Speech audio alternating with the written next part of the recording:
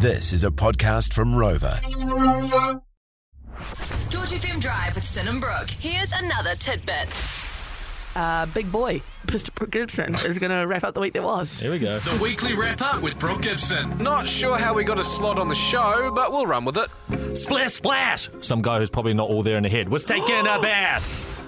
A guy who 100% wears one of those hid beanies with a side peak has been whisked away by authorities for jumping a fence like it's Laneway 2016 into the Rhino enclosure at Auckland Zoo for a swim. That was outrageous!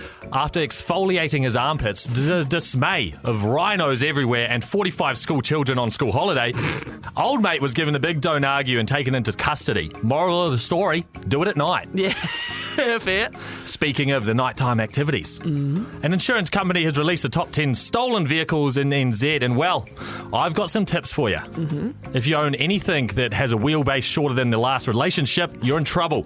If you run some kind of hatchback that has a radio that doesn't go past 90, you're in trouble. And if your vehicle resembles a hand-me-down from Nana, call it quits now.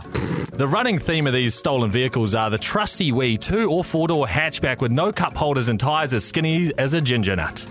Whack it on Facebook Marketplace ASAP. Nice. This week's weekly wrap-up was brought to you by heading to my fat Greek wedding tomorrow and smashing my dinner plate, smoking darts inside. And lastly, hitting my online bogan audience with my engine swap content. Go look up Brooke Gibson on Instagram if you're keen on sniffing 98. That was the weekly wrap-up with Brooke Gibson. Yeah, we know. Sick. So sick. Want more? 3 till 7 p.m. weekdays on George FM.